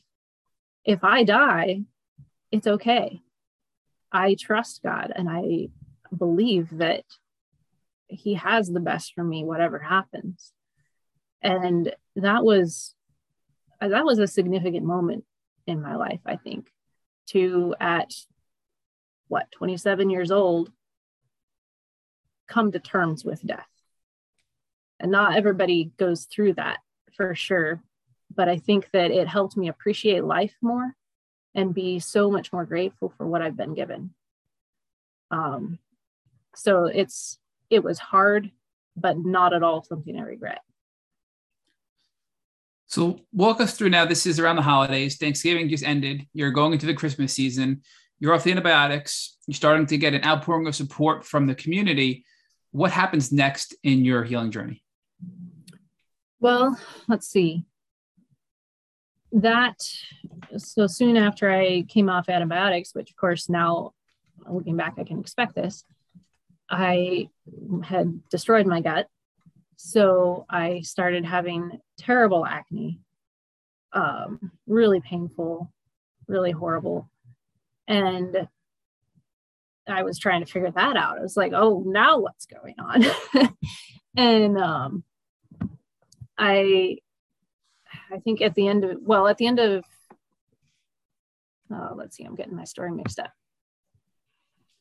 So that was January. And then, so I was just trying to just cope through the next few months. And then that May, I went to a different practitioner here in town who is more specializing in hormones, because I thought, well, my hormones must be messed up. And I went to her and told her my background and Lyme disease and what was going on and everything, and about the antibiotics. And I really don't know why this had not entered my head before, but she's like, oh, well, you probably messed up your gut. Let's work on that.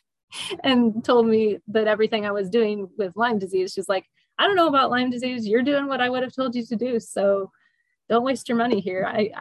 I'll tell you this, and then I can't help you a whole lot more, which I really appreciated her honesty with that.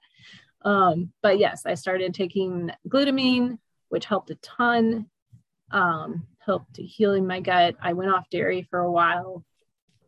Actually, I had been off gluten this whole time because when I moved down to Klamath Falls, I just didn't buy bread and I didn't eat bread a ton and I had tried different things to try to, work with those arm sores, and going off gluten was the one thing that seemed to make a little bit of difference. And so when I moved, I quit. I went off gluten. And actually, when a few months into my time here, I got invited to somebody's house for dinner and I forgot to tell them that I wasn't eating gluten. And then it was like, oh, well, I'm not going to tell them now and I'll just eat it. It's not going to kill me. I instantly had a cold, like cold symptoms. And I was like, okay, that must be why I was always sick. And so that really confirmed to me that I needed to be off gluten. And so this whole time, I think that was one factor that kept me from getting as bad as I could have been with Lyme disease. I was already eating fairly clean, didn't eat a lot of sugar, ate good foods. So I think that my diet really helped prevent me from going as deep as I could have been in Lyme. And so now with my gut health stuff, I decided to go off dairy, really strictly off sugar, really work on my gut health, which I did. I took probiotics, did another berberine cleanse, and that helped a lot. Now it's been over a year since coming off antibiotics, and I'm, it's been 2 years now since coming off antibiotics, and I'm still seeing effects of that. I'm still healing my gut. I'm pretty close, but that took a pretty heavy toll. So that was 2020. And of course, COVID, the hyperbaric oxygen chamber broke the week before COVID. And so that was the end of that for me. Haven't gone back since. And then 2020, I just kept pretty steadily on the herbs. Actually, when was it? I think it was around the time I got off antibiotics. I realized that it was not financially sustainable for me to continue on Samsara herbs. And they had reformulated, and I had a different brand in between there as well. And it was very expensive to be going through a bottle every couple weeks or whatever. And so I had read Dr. Rawls' book, Unlocking Lyme, and he talks about a bunch of different herbs in there. And so I'm like, I know how to make capsules. I'm going to just make my own. And so I did all the research. I probably spent days like searching online for all of the herbs that I needed, buying stuff in bulk. Like I sourced stuff from all over. I got Japanese knotweed from the UK or something. And like I just pulled in everything, had my pieces, mixed it all together and put it into capsules. And I listened to Tick Boot Camp while I made capsules. So I was learning and making this stuff and saving a ton of money, even though some of those herbs are worth their weight in silver. But, that's what I was taking now. I was not buying pre-formulated herbs anymore. And that's what I've continued to this day to use as my own custom blend. Your custom blend, was that based off of Dr. Rawls' recommendation, his Restore Kit and the BUNA protocol? It was, I took what was on the Samsara bottle, researched those, researched the ones in Dr. Rawls' book, the BUNA protocol, and just like put together what I felt was the best fit for me, because there were herbs in the Samsara that, were Babesia oriented that I didn't feel like I needed. And so I did a ton of research to figure out what exactly was going to be the best fit for me and just formulate something just for me. And so that's what I did. And it was very helpful. So after you went off the antibiotics, it sounds like you gradually started to get a little better and better and better because you were continuing on the herbs and also addressing your gut health. Is that a good assessment of the time, directly after the antibiotics? Yeah. So that period right after coming off the antibiotics, gut health had to be a priority. And you went back to berberine again. So I have to imagine that was a powerful gut herb for you to do those types of cleanses. Yeah, that helped. And I've done that probably at least once a year since this whole thing. And that just like recharges gut health for me. So that I found that helpful. And the glutamine is also for your intestinal health, but it also strengthens your immune health. So I think that's you're getting a double benefit out of that for your intestines, but also strengthening your immune health to combat whatever else is going on. Yeah. And what else was there anything else you were doing besides the herbs, the berberine, and the glutamine at that point for the year after coming off the antibiotics? I did some probiotics, again, not kind of weak ones. The glutamine, I think, was the biggest help. I did that for 6 weeks and my acne was like 75% better. So it was definitely making a difference for me. And then, yeah, just staying on those herbs. I take turmeric, which helps my joints, and then hawthorn. And those were the other two main herbs that I would, buy in bulk and capsulize myself. The hawthorn, I could definitely see a difference with my heart on that one for sure. So we didn't skip the part because you did mention earlier on about having a protozoa based, parasitic infection. We haven't gotten there yet, right? No, we haven't got there. Okay, so to make sure we didn't miss that. So this sounds like it's all of 2020 essentially, because you stopped the antibiotics around the beginning of 2020, and for that full year, you were just recovering from the gut damage to your body from the antibiotics and adding in all the herbs we just discussed. So that kind of takes us through almost Christmas of 2020. So walk us through that time and what's happening now and what you're doing with your health at that point. Well, actually, in December 2020. I had been talking with a friend from up home, and she had gone to a muscle response testing practitioner up in the valley in Oregon. And so I decided I was going to try that out. And I got an appointment for when I was up home with my family for Christmas, because it's like an hour away from where they live. And so I went in there, and she was wonderful. I had never done any kind of muscle response testing or anything like that before. And, it sounds a little weird when you first start out, but it was very accurate. Like, she was picking up the things that I needed. She found my liver needed support, my spleen, thymus, thyroid, and she also picked up that protozoal parasite. That probably not. I don't think she found that at the first visit, but a few into it, she found that. And so I was on, she put me on some enzymes, and I was taking support for the organs.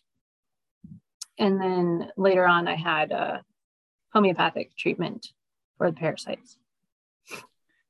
So these enzymes are these enzymes that she was selling you that were proprietary, like from her office? Yes. Yeah. So this muscle response testing practitioner, it was muscle testing essentially, right? Where they hold up, is this where they hold up vials of different things and you have to see how your body reacts? Can you walk us through the process? Because we've heard it. Yeah. It's different for some people. Yeah, I know it's like different practitioners do it differently. She has you lay down and then lift your arm, and then she tests the reflexes on the arm. And so she'll just like lay the things on your chest and test against them to see what the body's response is to all these different stimulus that she's putting on.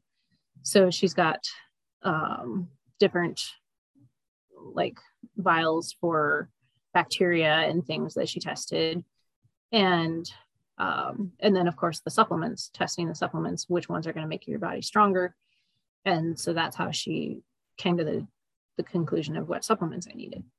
So how did that work? So you're laying down and she's putting a vial of something on your chest. And if it's a pathogen, if your muscle response or your push response is weaker, then that's where you need help, or you have that pathogen. Is that the idea? Yeah. So if your body is reacting to that, then it's showing that there's something going on there. And is it the opposite for the supplement? So when they put the supplement on your chest, how do you know that if that's going to be a helpful supplement or not? Is that are you going to have a stronger response? Yes, it makes it strong. So now it sounds so crazy, but so many people have had so much success on this. I mean, I can't tell you, and Rich is sitting here chatting with me. So many people have had great success with muscle testing, and it's so interesting on how it works. When you started to take these enzymes and all the things that you got, the proprietary blend of homeopathic medicine, did you start to feel even better? What was your response? Oh yeah, it's made a huge difference. I think that if I would change something, I would have done this a lot sooner. Because it's been, I think, the biggest help in my journey. And I know it sounds really weird, but like I try to explain it to people, like when you touch a hot stove, your hand is off there before you're thinking about it, because your body knows. And like your body knows what's going on. And I think that we have these responses to things that we just don't pay attention to. And so to have somebody trained to be able to pick up those and help you see what your body is actually saying to you. Listen to your body. And that's a big thing that I think really helped me, was to learn to listen to my body and just pay close attention to the smallest changes in symptoms, and like how I feel 10 minutes after I eat something, like what is the body saying? Because symptoms are, they're signs that something's wrong. And if you're just ignoring them, as I did for so long, then you're not going to learn the lesson and give your body what it wants. I actually started using a symptom tracker app about a little over a year ago. And that's been helpful too, to track my progress, and really encouraging too, to see like a year ago, this is where I was at, and now my symptoms are way down here. And so you can see what's going on and maybe see, okay, like my symptoms went up here. What was happening?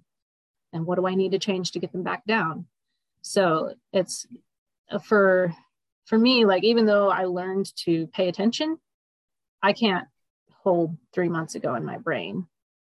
So it helps me see long-term what's making a difference. I think that can be really helpful.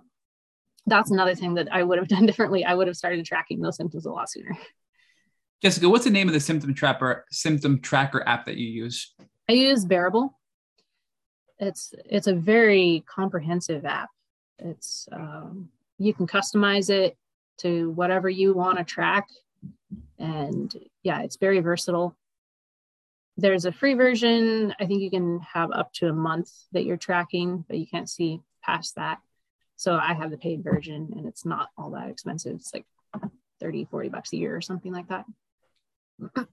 Really. So now this was December of 2020, and the muscle testing really helped you hone in on, you needed additional liver support. You had some parasitic stuff going on with protozoa, and now you're using homeopathic medicine and some enzymes from this muscle testing practitioner, and you're starting to feel a lot better. So walk us through now. Let's get into 2021.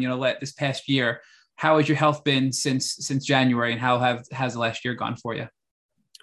It's been a lot better. Like, it's been pretty steady upward with going to the muscle response testing practitioner. I think I've gone 5 or 6 times, and it's been the best, the most impactful for sure. Are you still on your herbs too, Jessica? You're still using your herbs? A lot less. I'm a lot smaller dosage, and I'm taking milk thistle and dandelion and those kinds of liver support stuff and various different things. So I'm taking probably like 20 pills a day, but that's a lot less than 60. So, it's a vast improvement for sure. Now, what else has the muscle testing practitioner come up with this year? You mentioned that you've gone back a couple of times. Have you had a change? And from what I understand about muscle testing is, as you start to address some things, other things will pop that didn't show before. So has this been a year of identifying new things that have to be addressed, and you're just kind of knocking things down one by one? It's been pretty steady. Liver health has been a big thing, which makes sense since I was not detoxing. And then obviously spleen has a lot to do with immune system. And the thymus and thyroid kind of came and went a little bit. And then there was like a bacteria in there at some point. I think I had some kind of bug that I was dealing with the day that I went to her. It didn't have much to do with Lyme, but and then the parasites is the thing that we're focusing on the most right now, trying to get that down. Now, these parasites, Jessica, are these is this protozoa? It's a bloodborne parasite, right? It's not a GI parasite. I'm not entirely sure with the muscle response testing. Obviously, it's not diagnostic. You can't like pinpoint exactly, give this thing a name, but it is some kind of in that family of amoeba, protozoa, your waterborne parasites that, yeah, they're just the microscopic ones. It's not a intestinal worm or anything like that. So my final question before Rich picks back up is, looking back at, the last couple of years, what is, and it's probably a hard question, a loaded question here, but what's the number one tool or thing that you've done? It could be medicinal, it could be pharmaceutical, it could be herbal, and it could even be something you've taught yourself or implemented on your own. What's the number one thing that you did that you feel has helped you the most?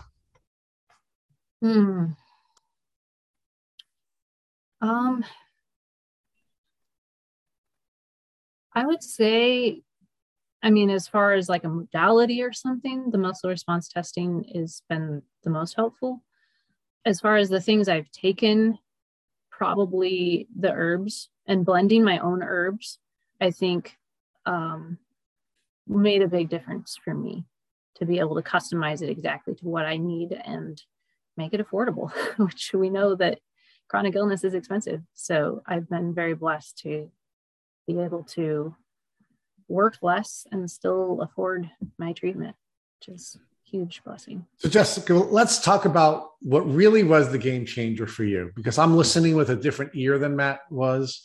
And it sounds to me like the biggest game changer from my perspective was acceptance, that you had to get out of the grief cycle before you could get to the point where you could begin to heal. And it was when you made that decision to accept your condition as it was, not seeing it worse, not seeing it better, but seeing as it was, that you could then build your healing plan. So talk to us about the spiritual and emotional elements of acceptance and how that was necessary before you could heal.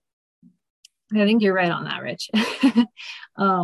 That acceptance did make a big difference. And I think that these past couple of years, especially, and probably this past year in particular, have been really transformative in emotional healing. And I think that the emotional healing aspect has been just as important for me as the physical. And we know that we're a whole human. We're one person with emotions and a spiritual side and a physical side, and it all goes together. And so that emotional and spiritual healing has been transformative these past couple of years. And I think that growing in those areas has helped me make physical progress as well. So we know that grief is a cycle, Jessica. We know that grief begins with denial. And I listened to your entire story in the spirit of looking at a grief cycle. And I was challenging you on the elements of your denial when your mother even came and gave you the moonstruck moment where she showed you were sick, but you still stayed in denial, right? And then, of course, we know the next stage in the grief cycle is going to be anger, right? Where we get angry with ourselves. And you kept talking about how you were mad at yourself and how you were upset with yourself and you were internalizing this anger, right? And then we know the next step after the anger phase of a grief cycle is depression. And you started to fall into this depression. You started to feel anxiety, and these different emotions were developing. And then, of course, we get to our bargaining phase in the cycle, where we begin to bargain with who we need to bargain with, and that and that's a part of what I started to see. And then finally, we get to acceptance, right? And when we get to acceptance, and we are truly at acceptance, one of two things is going to happen, right? And we've seen this over and over again. Either the cycle begins again, and we're sort of cycling down, or we cycle up because we create something new, which is the sixth stage of healthy acceptance. And I really love the way you described it. I mean, it was just so beautiful where you said, I finally gave my life to God. And now I created something new out of what he gave me. And that's how healing took place here, Jessica. So talk to us about the importance of now giving your life to God, and how that was really the new creation that came that took you out of the grief cycle and allowed you to now become the person that you are, somebody who understands all of the gifts that God has given her, somebody who truly understands what gratitude is, and someone who is now giving back to a community and sharing her experience, just like you did today, so that other people can go on a healing journey. I love that you're saying that, Rich. That's really true. Yeah, I can really see how I went through that cycle, and especially when it came to the cognitive aspect of illness, I mean, I can handle pain. I can, if my knees hurt, whatever. But dealing with that mental trouble, it was just really hard because I think in words, and words are so important to me. And to not be able to come up with words, not be able to speak. I mean, you understand this, Matt. Like, it's so hard. And to not be able to write and to put something down and then hate it because it's not what I know I was capable of once, that was really hard. And it was something that I really had to surrender and be like, okay, my words were never mine.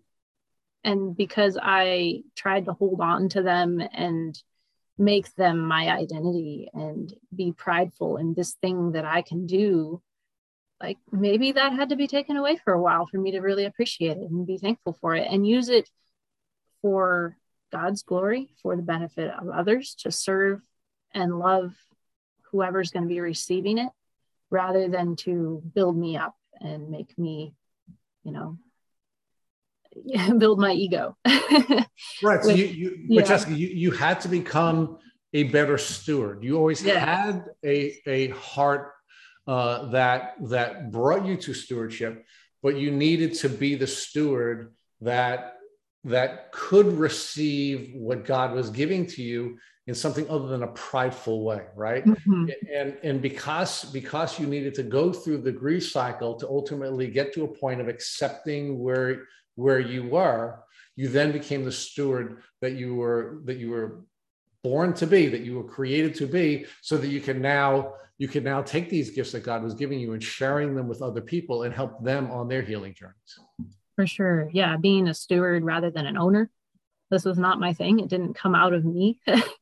And it was much farther down, like obviously from that end of 2019 to today. I think I've done a lot more of that emotional growth, coming to recognize that, yes, I was bitter and angry about losing this ability, and I did need to surrender it. And part of that was realizing that there was a purpose to it, that God does want to use my words. In, I think it was July 2019, I was asked to write curriculum for Child Evangelism Fellowship, which had kind of been a dream of mine. And this was going to be used in international ministry. So it was going to be used all over the world, in Ethiopia and other places that I care about. But I was scared to do it. I thought, no, I can't do this. I spend days agonizing over a 300-word newsletter. How am I possibly going to write curriculum? I can't do it. And so I prayed about it, and they wanted me to write a sample lesson just so they could see my writing style and whatnot. And so I wrote the lesson, hated it, turned it in, and they accepted it and they liked it. And so they gave me this project to work on a series, and I started doing it. And it was beginning of 2020 when I started working on that. And I was definitely nowhere near like fully functioning cognitively. And it was hard. It was a challenge. And I wasn't fully happy with it when I turned it in.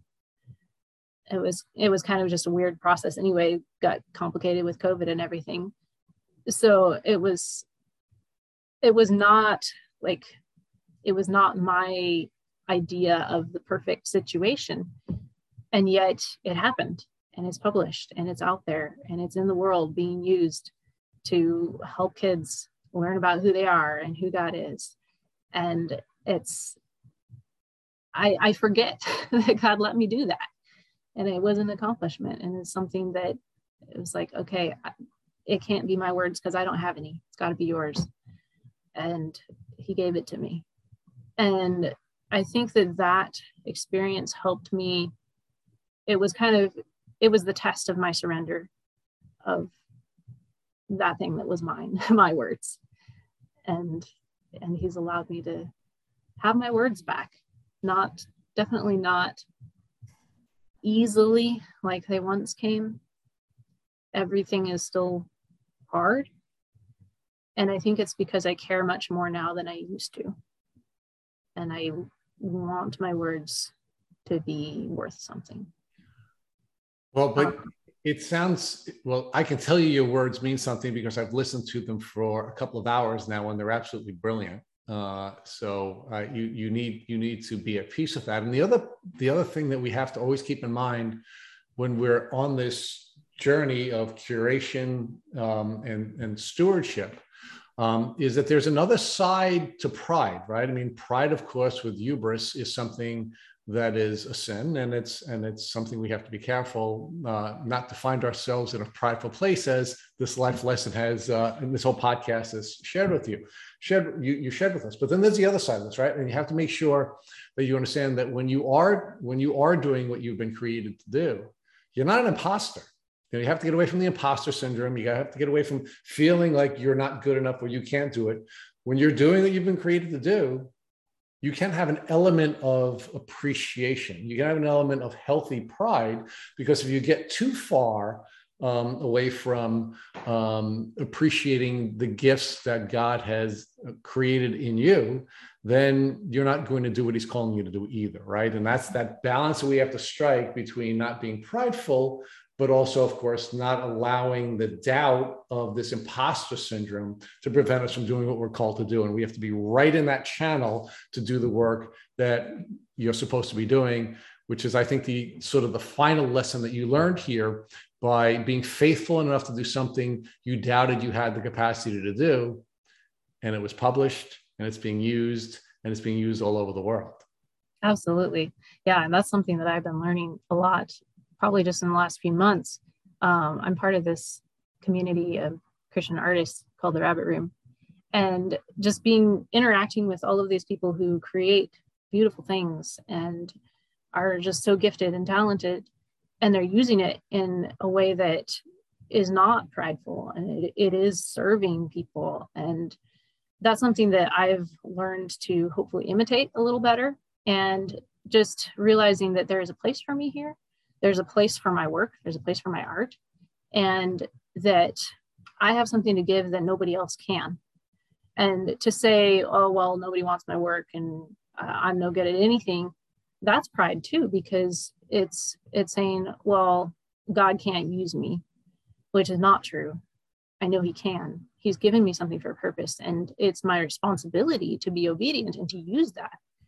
And well, but Jess, I'm going to disagree with you for 1 minute, because I don't think it's the opposite of pride. I think that's imposter, right? I mean, I think it's the opposite of pride. I think it's prideful for us to believe we can save the world. We are the people who can do it. We're the ones that are going to save everyone. That's pride.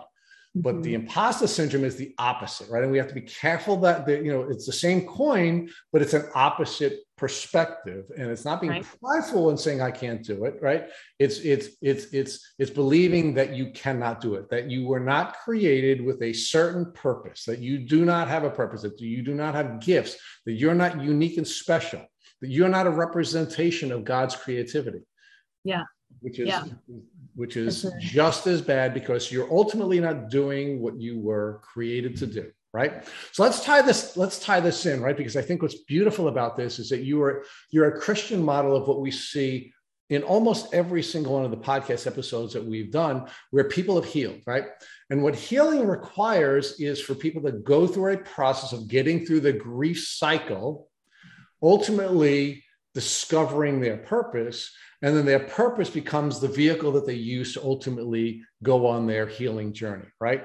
And that's what you did here. That's what you did. God created you with a unique and special way, and that you were created to be in ministry, and you are now in ministry, and you're doing it the way God created you to do it. But everyone's not created for ministry. Everyone is created uniquely the way God created them for their purpose. So talk to us about how, now you've listened to our podcast, and I'm not looking for an advertisement for the Tick Bootcamp podcast, but talk to us about how you learned so much of the same pattern appearing in different ways, where some people are supposed to be advocating on social media, and some people are advocating in the health community, and there are all kinds of different ways that God has created us in a unique and special way to make a difference in this community. Yeah, well, obviously I've talked extensively about my writing, and I've got my poetry and hopefully publishing soon, but actually I do feel that God is calling me to use my experience in, just going through the chronic illness journey to help other people and to give them the tools that they need so that, like me, they don't have to go and study it all out for themselves, because not everybody can do that the way I did. I feel like because that's the way God made Jessica. Yes. Yes. And I, again, like going back to those things that God planted that are bearing fruit now, like when I was learning to read at 5 and, stealing my mom's ABC herbal off the shelf, like God was putting that in me, that I had this like fascination with health things that was actually going to potentially save my life. But beyond that, now I get to use that to help other people and encourage them, help like equip them with the study that I have so that they can, not have to go through quite the same experience. And that's another just big God thing in my life, is how I got to that point. Because last year, again, it was kind of all happening at the same time, this emotional healing and moving forward into the next thing for me. I think it was November 2020, somewhere in there. I was like, I know all this stuff, but am I just going to keep it in my head? Like, other people need to know this. And so I made my my health Instagram account and just started posting stuff. It's like, well, somebody will read it. And connecting with more, of your podcast guests on Instagram and things like that. And just thinking about, like, what can I do with this? How can I use this as a ministry now? And so, like, it just became more and more like on my heart that I wanted to do something with this, to where I'm thinking about it when I'm at work, and it's just kind of a distraction actually. But I can see now God's like moving me in this direction, because it is another form of ministry to help people be the best they can be so that they can fulfill the ministry God's calling them to. And so this year, actually, this year's just been crazy. This spring, I was thinking about this, and I had heard about this school, Trinity School of Natural Health. They're all online courses. And I have a friend who had taken one of their short courses. So I'd looked into it before, years ago, and I thought, oh, someday in the fanciful future, I'm going to take courses from them. And I looked into it, and it just suddenly looked so attainable. It just clicked. And they had just added a certified Lyme specialist course. And I looked at the syllabus, and half of it was stuff I already know. And I was like, well, this makes perfect sense. I know what I'm supposed to do. And so I lined up all these courses that I wanted to take, and the order I was going to take it, and when I was going to do it, and what it was going to cost. And then I just had this whim. I was like, I'm just going to call them and talk to an advisor and see what they say. And so I told her what my thought was and my plan. And she's like, no, you don't want to do that. You need to take this course first. And actually, it's starting in a couple weeks, and we're having this sale that we never do for our 30th anniversary. And it's $1,000 off tuition. And I was like, okay, sign me up. And actually, this is another cool part of the story. I had just bought a house last year, and I decided to get solar on it, which was another, I'm not spontaneous. I usually think for months or years about a decision. And this was like a 1-week decision, and which was really cool and worked out a lot of things that had to get done. But that was the week that I was supposed to put the money down on the solar, which I didn't have to put anything down if I didn't want to. But so I had this money that I had saved. A few days later, I wouldn't have. I was just going to throw all my savings at the solar. And so like I had the tuition at that moment. And so it was like so abundantly clear I was supposed to do this. And so I'm in school right now, loving it, learning lots, and I'll be finishing at the end of February and starting health coaching. I'm going to do like online consulting with people. So yeah, I'm really excited about that. I love that, Jess. I love that. So I want to talk with you about one more thing, and that is the pattern of stewardship, right? And this is an observation we made actually with the young one we interviewed this morning today, and I've been watching this in Matt, right? So when you show yourself to be a good steward, meaning you have now received something from the community, for example, and you've learned about one thing, and you now offer that, what you've taught, back to the community. As a steward, you now get more revelation and you now heal. And then as you offer more, you get more revelation, you heal. Now, I've watched Matt over the course of 2 years go from a place where he couldn't even do podcasts with me. I don't have Lyme disease, and I'm doing Lyme podcasts because Matt was too sick to do them, right? And that was kind of frustrating. It was something I had to grow from, right? But now Matt has not missed a podcast in a year and a half. Why? Because he's healing and he's healing and he's healing. Because what's happening is Matt is giving to the community. So he receives more and he gets better. And then he gives more to the community and he gets better. And this pattern has been developing in Matt as a steward, which we saw in this woman, Bianca, this morning. And now you're showing in spades where you've given, you receive more. You give, you receive more. And that's really the gift of stewardship, where it's not just about being a superhero and giving without anything in return. You get more and you heal and you get better. And one of the things I loved about your questionnaire, which I want to point out before you react to this, is that you've indicated that you're 105% better. And I believe that's because of your stewardship and what stewardship ultimately means to people like you and Matt, who are giving so much to this community. So give me your reaction to that. Oh, yeah, that's absolutely true. Yeah, as I've given what little I have to give at certain times, it's come back to me abundantly. And I'm just so grateful for everything I've received.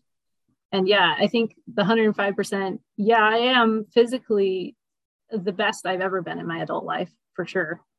Even though, even just in the past few months, I had a little downturn, which was emotionally related. But it's like, even with the physical things that I still deal with, I am emotionally a completely different person. Spiritually, I've grown so much. And all of the pain and the experiences that I've been through, I would not trade it for anything, because it's made me who I am. And I love who I am. I love who God's created me to be, who he's growing me to be. And like everything that I am and do, it still doesn't come easy.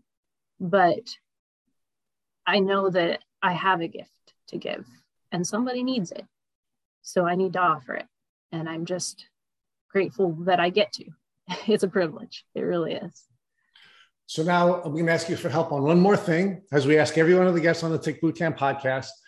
And, one of the people that really moved me, at least in your story, was your pastor, who was an ear for you and ultimately brought you to a place of community so he could help you get through this grief cycle. And whether he knew he was doing that or not is not relevant, but what is relevant is that he did help there. So let's say, God forbid, the pastor who was so wonderful to you came walking into your room right after this podcast and he had a tick biting him on his arm. What would you recommend that he do so he wouldn't have to go on a chronic Lyme disease journey? Oh, goodness. Remove it properly, first of all. Don't just rip it off, which I've been guilty of doing with people before. It's easy to do when you freak out and you see it. But then keep it, send it to get tested so you can see what you're dealing with. Get on herbs right away and just start taking care of your health, because if your immune system is strong, if you are just taking care of the foundations, then your body's going to be able to handle it and fight off. So it's just about, taking care of your foundations, and then just, trust it to the Lord and let him take care of you. Jessica Smith, I can't thank you enough for sharing a beautiful story with the Tick Bootcamp podcast. Thank you. Thank you for listening to the Tick Bootcamp interview with our guest, Jessica Smith. To our listeners, we have a call to action. First, if you'd like to learn more about Jessica Smith, please visit her Instagram page at New Road Health or JTS Rider. Second, if you enjoyed this episode of the Tick Bootcamp podcast, please share it with your friends by using the social media buttons you see at the bottom of this post. Third, Tick Bootcamp has created a Tick Bite Blueprint. It has been inspired by the information that has been provided to us by past podcast guests. We urge you to visit our website at tickbootcamp.com to view the blueprint. Please note we would appreciate any input or any improvements you would like to share with us. Fourth, don't forget to subscribe to this podcast on Apple Podcasts, Google Podcasts, or Spotify to get your automatic episode updates of our Tick Bootcamp podcast. And finally, we thank you, our community, for your comments on our episodes from the past. Please take a minute to leave us an honest review on iTunes, on Instagram, or on our website. We make it a point to read every single one of the reviews you share with us. Thank you, as always, for listening.